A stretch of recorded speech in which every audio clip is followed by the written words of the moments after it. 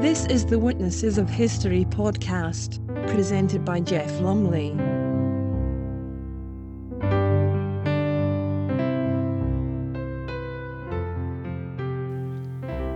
Hello and welcome to the penultimate edition of Witnesses of History, and we take a look at a number of stories relating to the fall of cities, starting on the 1st of May 1945 and a German citizen's report on the fall of Berlin. By the 25th of April, the Russians had encircled Berlin and joined up with the Americans on the Elbe. Having ordered the German 12th Army to relieve Berlin, Hitler committed suicide on the 30th of April. This is Klaus Fuhrmann's report. Panic had reached peak in the city. Hordes of soldiers stationed in Berlin deserted and were shot on the spot or hanged on the nearest tree. A few, clad only in underclothes, were dangling on a tree quite near our house. On their chests they had placards reading, "We betrayed the Führer." The werewolf pasted leaflets on the houses. "Dirty cowards and defeatists. We've got them all on our lists." The SS went into underground stations, picked out among the sheltering crowds a few men whose faces they didn't like, and shot them then and there. The scourge of our district was a small one-legged Hauptscharführer of the SS who stumped through the street on crutches, a machine pistol at the ready, followed by his men. Anyone he didn't like the look of, he instantly shot. The gang went down cellars at random and dragged all the men outside, giving them rifles and ordering them straight to the front. Anyone who hesitated was shot. The front was a few streets away. At the street corner diagonally opposite our house, Walloon-Waffen-SS had taken up position. Wild, desperate men who had nothing to lose and who fought to their last round of ammunition. Armed Hitler Youth were lying next to men of the Vlasov White Russian Army. The continual air attacks of the last months had worn down our morale, but now, as the first shells whistled over our heads, the terrible pressure began to give way. It could not take much longer now, whether the Walloon and French Waffen-SS or the fanatic Hitler Youth with their 2-centimetre anti-aircraft guns could do. The end was coming, and all we had to do was to try to survive this final stage. But that was by no means simple. Everything had run out. The only water was in the cellar of a house several streets away. To get bread, one had to join a queue of hundreds, grotesquely adorned with steel helmets, outside the baker's shop at 3 a.m. At 5 a.m. the Russians started and continued uninterruptedly until 9 or 10. The crowded mass outside the baker's shop pressed closely against the walls, but no one moved from his place. Often the hours of queuing had been spent in vain. Bread was sold out before one reached the shop. Later, one could buy bread only if one brought half a bucket of water. Russian low-flying wooden biplanes machine-gunned people as they stood apathetically in their queues and took a terrible toll of the waiting crowds. In every street, dead bodies were left lying where they had fallen. At the last moment, the shopkeepers, who had been jealously hoarding their stocks, not knowing how much longer they would be allowed to, now began to sell them. Too late. For a small packet of coffee, half a pound of sausages, thousands laid down their lives. A salvo of the heavy caliber shells tore to pieces hundreds of women who were waiting in the market hall. Dead and wounded alike were flung on wheelbarrows and carted away. The surviving women continued to wait, patient, resigned, sullen, until they'd finished their miserable shopping. The pincers began to narrow on the capital. Air raids ceased. The front lines were too loose now for aircraft to distinguish between friend and foe. Slowly but surely the T-52 tanks moved forwards through Prenzlauer Allee, through Schönhauser Allee, through Kaiserstrasse. The artillery bombardment poured on the city from three sides in unbroken intensity. Above it one could hear sharply close and distinct the rattling of machine guns and the whine of bullets. Now it was impossible to leave the cellar, and now the bickering and quarrelling stopped, and we were suddenly all of one accord. Almost all the men had revolvers. We squatted in the farthest corner of the cellar in order to avoid being seen by patrolling SS, and were firmly determined to make short shrift of any Volkssturm men who might try to defend our house. Under the direction of a master mason, who had been a soldier in Russia for 2 years, we organised our supplies. We made a roster for parties of 2 or 3 to go out and get water and bread. We procured steel helmets. Under artillery fire, we heaped up mountains of rubble outside the cellar walls in order to safeguard against shells from tanks. The Nazis became very quiet. No one took the Wehrmacht communiques seriously now, although Radio Berlin went on broadcasting it until the 24th of April. A tiny sheet of paper, the last newspaper of the Goebbels press, the Tankbär or Der Panzerbär, announced Goering's deposition and the removal of the government seat to Flensburg. We left the cellar at longer and longer intervals, and often we could not tell whether it was night or day. The Russians drew nearer. They advanced through the underground railway tunnels, armed with flamethrowers. Their advanced snipers had taken up positions quite near us, and their shots ricocheted off the houses opposite. Exhausted German soldiers would stumble in and beg for water. They were practically children. I remember one with a pale, quivering face who said, "We shall do it all right. We'll make our way to the northwest yet." But his eyes belied his words, and he looked at me despairingly. What he wanted to say was, "Hide me, give me shelter, I've had enough of it." I should have liked to have helped him, but neither of us dared to speak. Each might have shot the other as a defeatist. An old man who'd lived in our house had been hit by a shell splinter a few days ago and had bled to death. His corpse lay near the entrance and had already begun to smell. We threw him on a cart and took him to a burnt-out school building where there was a notice, "Collection point for Weinmeisterstrasse corpses." We left him there. One of us took the opportunity of helping himself to a dead policeman's boots. The first women were fleeing from the northern parts of the city, and some of them sought shelter in our cellar, sobbing that the Russians were looting all the houses, abducting the men and raping all the women and girls. I got angry, shouted I had enough of Goebbels' silly propaganda. The time for that was past. If that was all they had to do, let them go elsewhere. Whilst the city lay under savage artillery and rifle fire, the citizens now took to looting the shops. The last soldiers withdrew further and further away. Somewhere in the ruins of the burning city, SS men and Hitler Youth were holding out fanatically. The crowds burst into cellars and storehouses. While bullets were whistling through the air, they scrambled for a tin of fish or a pouch of tobacco. On the morning of 1st of May, our flat was hit by a 21-centimetre shell and almost entirely destroyed.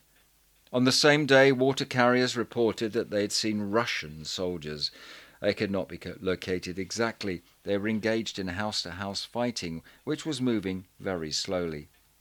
The artillery had been silent for some time, when at noon on the 2nd of May, rifle fire too ceased in our district. We climbed out of our cellar. From the street corner, Russian infantry were slowly coming forward, wearing steel helmets with hand grenades in their belts and boots. The SS had vanished. The Hitler Youth had surrendered. Bunny rushed and threw her arms round a short, slit-eyed Siberian soldier who seemed more than a little surprised. I at once went off with 2 buckets to fetch water, but I didn't get beyond the first street corner. All men were stopped there, formed into a column, and marched off towards the east. A short distance beside Alexanderplatz, everything was in a state of utter turmoil and confusion. Russian nurses, armed with machine pistols, were handing out loaves of bread to the German population. I took advantage of this turmoil to disappear and got back home safely. God knows where the others went. After the first wave of combatant troops, there followed reserves and supply troops who liberated us in the true Russian manner. At our street corner I saw 2 Russian soldiers assaulting a crying elderly woman and then raping her in full view of the stunned crowd. I ran home as fast as I could. Bunny was all right so far. We'd barricaded the one remaining room of our flat with rubble and charred beams in such a manner that no one outside could suspect that anyone lived there. Every shop in the district was looted.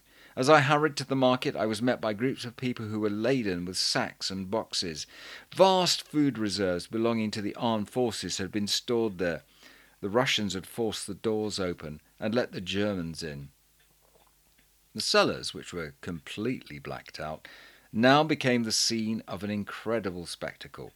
The starving people flung themselves like beasts over one another, shouting, pushing, and struggling to lay their hands on whatever they could. I caught hold of 2 buckets of sugar, a few boxes of preserves, 60 packages of tobacco, and a small sack of coffee, which I quickly took back home before returning for more. The second raid was also successful. I found noodles, tins of butter, and a large tin of sardines. But now things were getting out of hand. In order not to be trampled down themselves, the Russians fired at random into the crowds with machine pistols, killing several.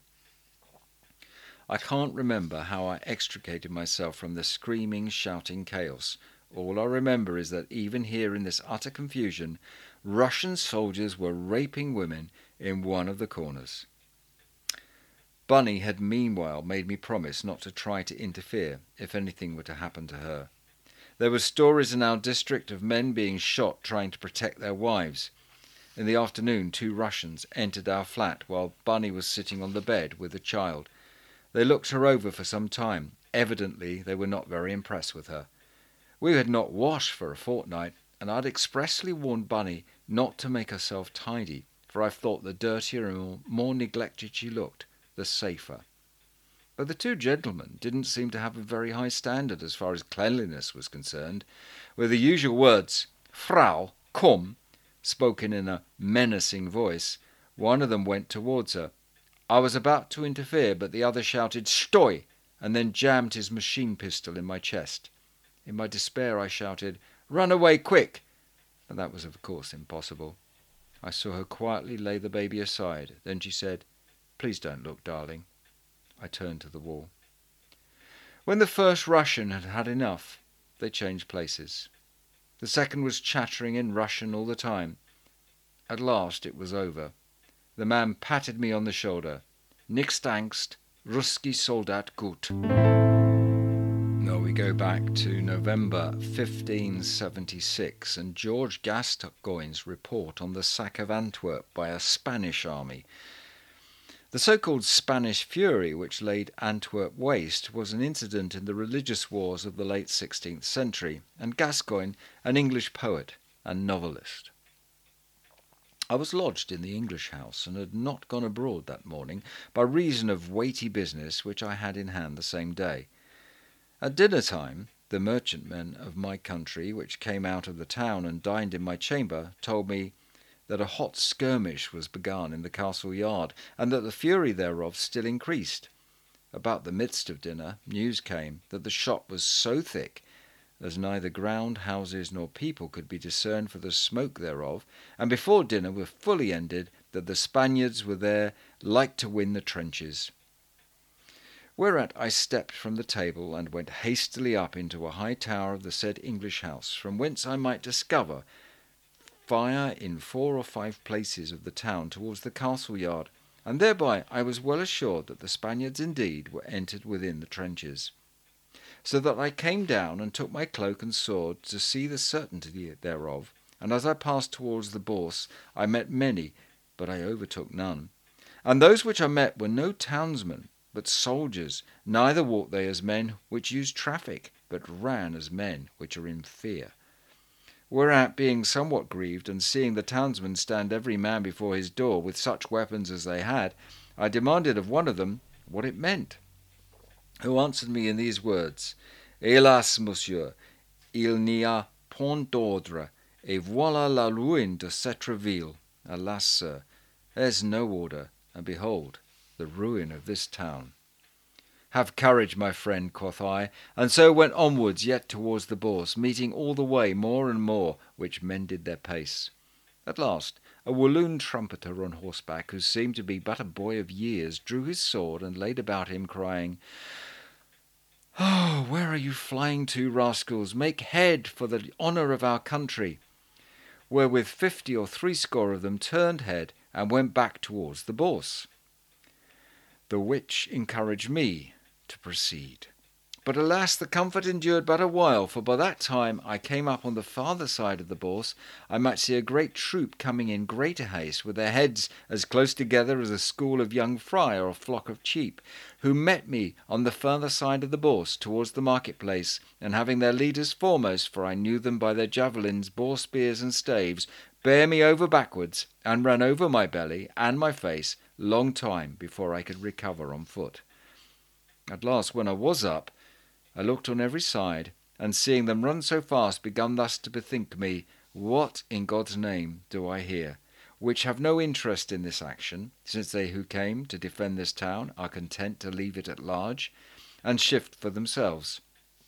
And whilst I stood thus musing, another flock of flyers came so fast that they bare me on my nose, and ran as many over my back as erst had marched over my stomach. In fine, I got up like a tall fellow, and went with them for company, but their haste was such as I could never overtake them until I came on a broad cross street, which lies between the English house and the said Bourse. There I overtook some of them grovelling on the ground and groaning for the last gasp, and some others, which turned backwards to avoid the tickling of the Spanish muskets, who had gotten the ends of the said broad across the street, and flanked it both ways.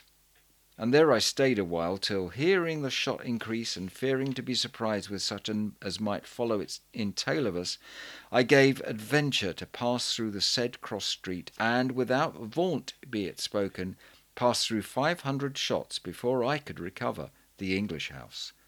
At my coming thither, I found many of the merchants standing before the gate, whom I could not discomfort nor dismay, but said that the Spaniards had once entered the town, and that I hoped they were gone back again. Nevertheless, I went to the governor, and privily persuaded him to draw in the company, and to shut up the gates. The which he consented unto, and desired me, because I was somewhat better acquainted with such matters than the merchants, to take charge of the key.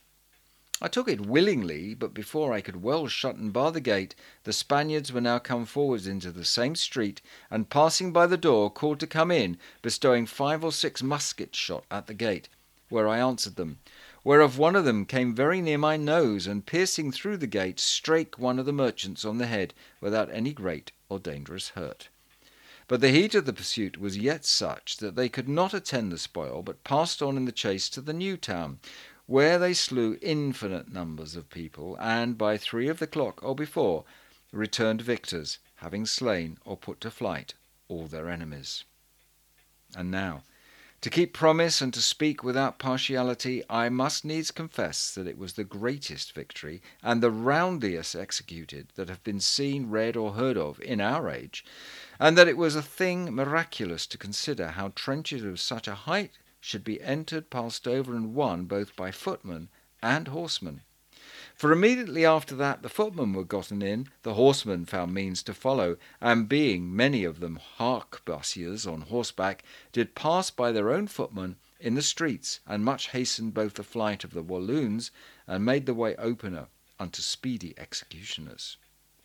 But whosoever will therein most extol the Spaniards for their valour and order must therewith confess that it was the very ordinance of God for a just plague and scourge upon the town, for otherwise it passeth all men's capacity to conceive how it should be possible. And yet the disorder and lack of foresight in the Walloons did great help to augment the Spanish glory and boast. To conclude, the Count d'Oberstein was drowned in the new town. The Marquis de Havre and Champagne escaped out of the said new town, and recovered the Prince of Orange's ships. Only the young Count of Egmont was taken, fighting by St. Michael's. Monsieur de Capra and Monsieur de Gourgain were also taken, but I heard of none that fought stoutly, saving only the said Count of Egmont, whom the Colonel Verdugo, a Spaniard of an honourable compassion and good mind, did save, with great danger to himself, in defending the Count. In this conflict there were slain 600 Spaniards or thereabouts, And on the Thursday next following, the 8th of November, a view of the dead bodies in the town being taken, it was esteemed 17,000 men, women, and children. A pitiful massacre, though God gave victory to the Spaniards. And surely, as their valiance was to be much commended, so yet I can much discommend their barbarous cruelty in many respects. For methinks that as when God gives abundance of wealth, the owner ought yet to have regard on whom he bestow it, even so when God gives a great and miraculous victory, the conquerors ought to have great regard unto their execution. And though some which favour the Spanish faction will allege sundry reasons to the contrary, yet when the blood is cold and the fury over, methinks that a true Christian heart should stand content with victory, and refrain to provoke God's wrath by shedding of innocent blood. These things I rehearse the rather because they neither spared age nor sex, time nor place, person nor country, profession nor religion, young nor old, rich nor poor, strong nor feeble, but, without any mercy, did tyrannously triumph, where there was neither man nor means to resist them. For age and sex, young and old, they slew great numbers of young children, but many more women than 80 years of age.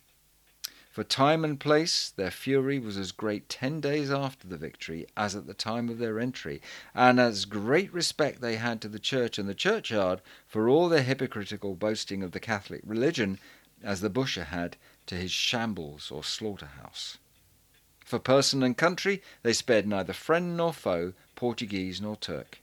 For profession and religion, the Jesuits must give their ready coin, and all other religious houses, both coin and plate, with all short ends that were good and portable.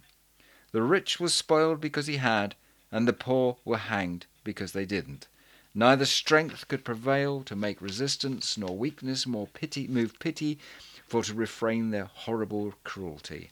And this was not only done when this chase was hot, but as I erst said, when the blood was cold, and they now victors without resistance. I refrained to rehearse the heaps of dead carcasses which lay at every trench where they entered, the thickness whereof did in many places exceed the height of a man.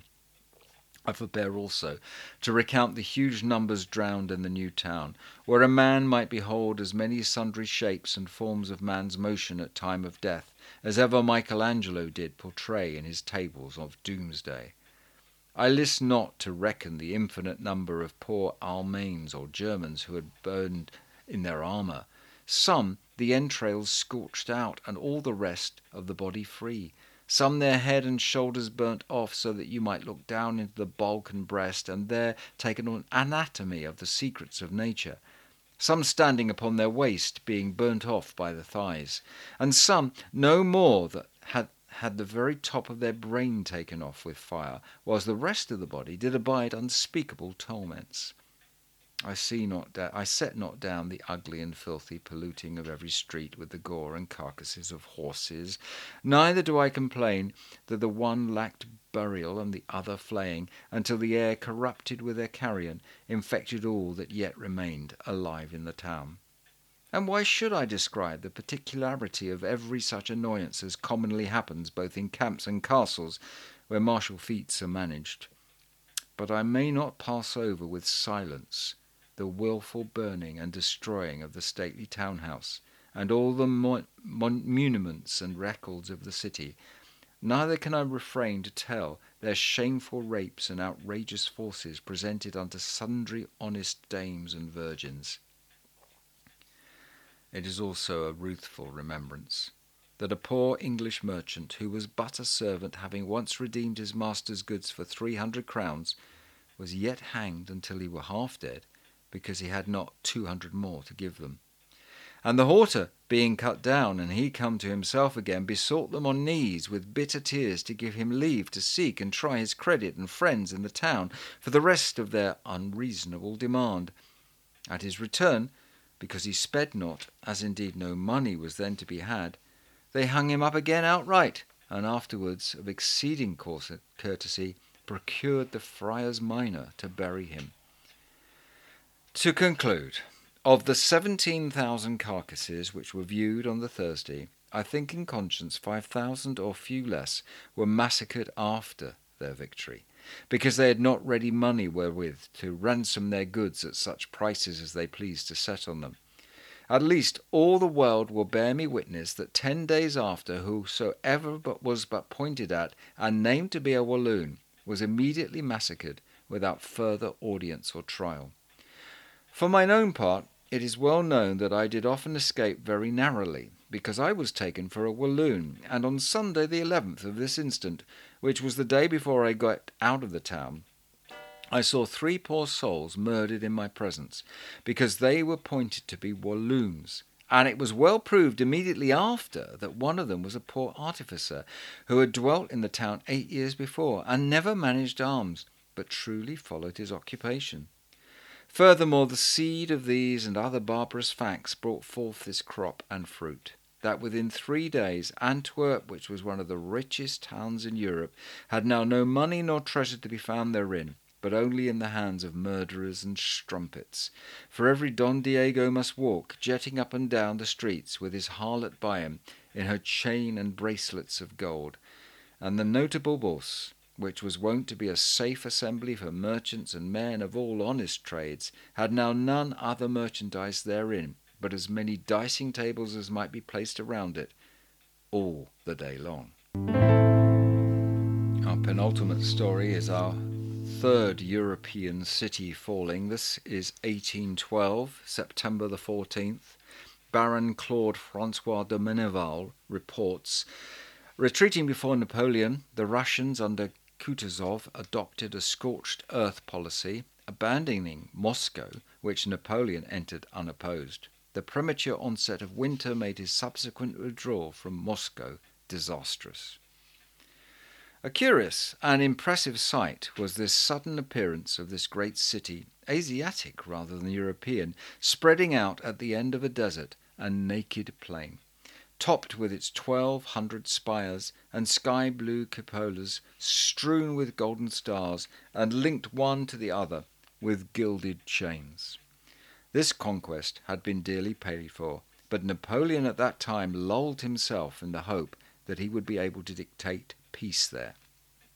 The King of Naples, who entered it first, sent word to the Emperor that the city appeared to be deserted and that no civil or military functionary, nor nobleman, nor priest had presented himself. The Russian army had taken away the majority of the inhabitants of Moscow in its train. Some Russian and foreign dealers who had managed to escape this order came to see the Emperor and implored him to protect them against the pillaging with which they thought themselves menaced. There had remained in the city only a few thousand people belonging to the lowest classes of society who had nothing to lose by awaiting the course of events. Napoleon passed this night of September the 14th in the Dorogomilo Faubourg, and only entered Moscow in the morrow. This entry was not accompanied by that tumult which marks the taking possession of a great city. No noise disturbed the solitude of the city streets, save only the rumbling of the cannon and of the artillery caisson. Moscow seemed asleep, in deep sleep, like one of those enchanted cities of which we read in Arabian tales. The streets through which we passed were lined with houses of fine appearance for the most part, with closed windows and doors. Palaces with colonnades, churches, and beautiful buildings glittering with the luxury of Europe and Asia raised themselves side by side, with very modest habitations. All bespoke the ease and wealth of a great city enriched by trade and inhabited by a wealthy and numerous aristocracy. Some of the principal houses which we were able to enter were well appointed and well furnished, many even magnificently so, and their inhabitants didn't appear to have abandoned them forever. The Emperor proceeded directly to the Kremlin, a large citadel placed in the centre of the town on the top of the hill, surrounded with an embattled wall and flanked at intervals with towers armed with cannon. The Kremlin is a second city. It contains the Imperial Palace, the Arsenal, the Senate Palace, the archives, the principal public establishments, a large number of churches, temples filled with historical curiosities, objects serving for the coronation of the sovereigns, and lastly trophies and flags taken from the Turks. It is in one of the principal temples that are the tombs of the Tsars. In this imposing fane reigns a magnificence which is half barbaric and of a primitive character. The walls are covered with thick plates of gold and silver, on which are figured in relief the principal incidents of the sacred history. Enormous silver lamps of Byzantine shape hang from the arches of the building. Large, many-branched chandeliers of the same metal stand on pedestals on the floor. There is also to be seen in the sanctuary a portrait of the Holy Virgin attributed to St. Luke. The frame of this picture is enriched with pearls and precious stones. A great bell tower, known as the Ivan Tower, was surmounted by a gigantic cross, in the centre of which was enchased a cross of pure gold containing a fragment of the true cross. This cross and a number of curious objects which could be removed were to be sent to Paris from the Kremlin.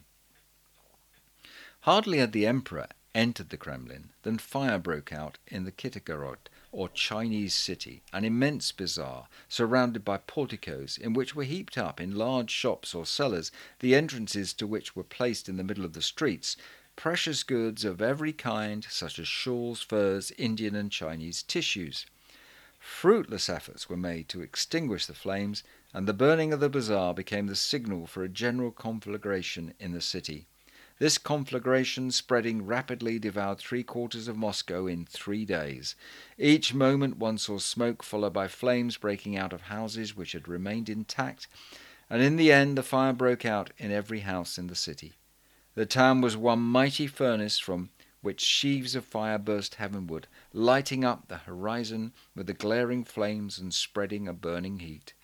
These masses of flame, mingling together, were rapidly caught up by a strong wind, which spread them in every direction. They were accompanied by a succession of whistling noises and explosions caused by the falling walls and the explosion of inflammable materials which were stored in the shops and houses.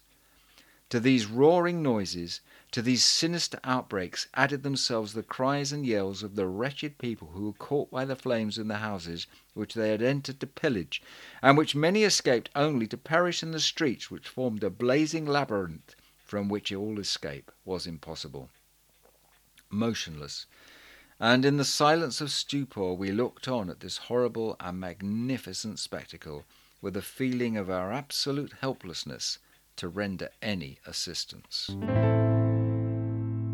And our final report in this episode comes from the 17th of April 1906, and we move far west to San Francisco, and Jack London's report following the earthquake and subsequent fire which made 225,000 homeless.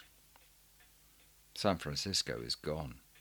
Nothing remains of it but memories and a fringe of dwelling houses on the outskirts. Its industrial section is wiped out. Its social and residential section is wiped out.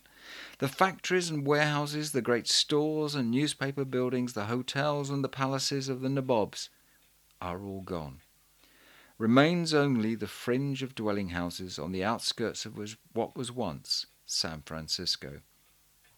Within an hour after the earthquake shock, the smoke of San Francisco's burning was the lurid tower visible 100 miles away, and for 3 days and nights this lurid tower swayed in the sky, reddening the sun, darkening the sky, and filling the land with smoke. On Wednesday morning, at 5:15, came the earthquake. A minute later the flames were leaping upward. In a dozen different quarters south of Market Street, in the working-class ghetto, and in the factories, fires started. There was no opposing the flames. There was no organization, no communication. All the cunning adjustments of a 20th century city had been smashed by the earthquake. The streets were humped into ridges and depressions and piled with debris of fallen walls. The steel rails were twisted into perpendicular and horizontal angles. The telephone and telegraph systems were disrupted, and the great water mains had burst. All the shrewd contrivances and safeguards of man had been thrown out of gear by 30 seconds twitching of the earth crust. By Wednesday afternoon, inside of 12 hours, half the heart of the city was gone. At that time, I watched this vast conflagration from out on the bay. It was dead calm. Not a flicker of wind stirred. Yet from every side wind was pouring in upon the city. East, west, north and south, strong winds were blowing upon the doomed city. The heated air rising made an enormous suck. Thus did the fire of itself build its own colossal chimney through the atmosphere. Day and night this dead calm continued, and yet near to the flames the wind was often half a gale, so mighty was the suck. The edict which prevented chaos was the following proclamation by Mayor Schmitz. The federal troops, the members of the regular police force, and all special police officers have been authorized to kill any and all persons found engaged in looting or in the commission of any other crime. I have directed all the gas and electric lighting companies not to turn on gas or electricity until I order them to do so. You may therefore expect the city to remain in darkness for an indefinite time. I request all citizens to remain at home from darkness until daylight of every night until order is restored. I warn all citizens of the danger of fire from damaged or destroyed chimneys, broken or leaking gas pipes, or fixtures, or any like cause. Wednesday night saw the destruction of the very heart of the city. Dynamite was lavishly used, and many of San Francisco's proudest structures were crumbled by man himself into ruins, but there was no withstanding the onrush of the flames. Time and again successful stands were made by firefighters, and every time the flames flanked round on either side or came up from the rear and turned to defeat the hard-won victory. At 9 o'clock Wednesday evening, I walked down through miles and miles of magnificent buildings and towering skyscrapers. Here was no fire. All was in perfect order. The police patrolled the streets. Every building had its watchman at the door. And yet it was doomed. All of it. There was no water. The dynamite was giving out, and at right angles 2 different conflagrations were sweeping down upon it. At 1 o'clock in the morning, I walked down through the same section. Everything still stood intact. There was no fire, and yet there was a change. A rain of ashes was falling. The watchmen at the doors were gone. The police had been withdrawn. There were no firemen, no fire engines, no men fighting with dynamite. The district had been absolutely abandoned. I stood at the corner of Kearny and Market in the very innermost heart of San Francisco.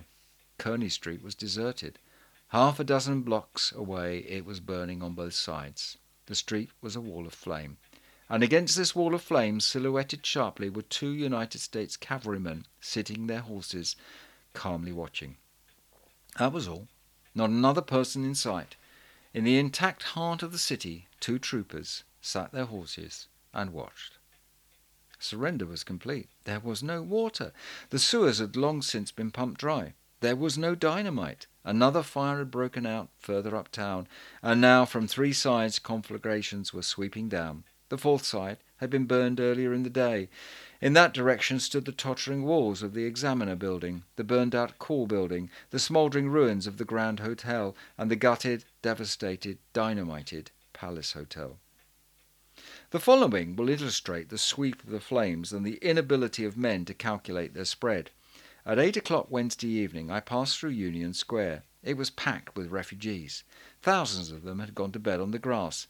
Government tents had been set up, supper was being cooked, and the refugees were lining up for free meals. At 1:30 in the morning, 3 sides of Union Square were in flames. The 4th side, where stood the great St. Francis Hotel, was still holding out. An hour later, ignited from top and sides, the St. Francis was flaming heavenward. Union Square, heaped high with mountains of trunks, was deserted. Troops, refugees, and all had retreated. It was at Union Square that I saw a man offering $1,000 for a team of horses. He was in charge of a truck piled high with trunks from some hotel. It had been hauled here into what was considered safety, and the horses had been taken out. The flames were on 3 sides of the square, and there were no horses. Also at this time, standing beside the truck, I urged a man to seek safety in flight. He was all but hemmed in by several conflagrations. He was an old man. He was on crutches. Said he, "Today is my birthday. Last night I was worth $30,000. I bought 5 bottles of wine, some delicate fish, and other things for my birthday dinner. I've had no dinner, and all I own now are these crutches." I convinced him of his danger and started him limping on his way. An hour later, from a distance, I saw the truckload of trunks burning merrily in the middle of the street. On Thursday morning at 5:15, just 24 hours after the earthquake, I sat on the steps of a small residence of Nob Hill. With me sat Japanese, Italians, Chinese, Negroes, a bit of a cosmopolitan flotsam of the wreck of the city. All about were the palaces of the Nabob pioneers of '49. To the east and south at right angles were advancing two mighty walls of flame. I went inside with the owner of the house, on the steps of which I sat. He was cool and cheerful, hospitable. Yesterday morning, he said, I was worth $600,000. This morning this house is all I have left. It'll go in 15 minutes. He pointed to a large cabinet. That's my wife's collection of china. This rug upon which we stand is a present. It cost $1,500. Try that piano. Listen to its tone. There are few like it. There are no horses. The flames will be here in 15 minutes. Outside the old Mark Hopkins residence, a palace was just catching fire.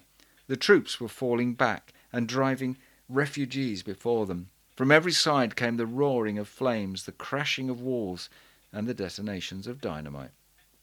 I passed out of the house. Day was trying to dawn through the smoke pool. A sickly light was creeping over the face of things. Once only the sun broke through the smoke pool, blood-red and showing quarter its usual size. The smoke pool itself, viewed from beneath, was a rose colour that pulsed and fluttered with lavender shades, and it turned to mauve and yellow and dun. There was no sun, and so dawned the second day on stricken San Francisco.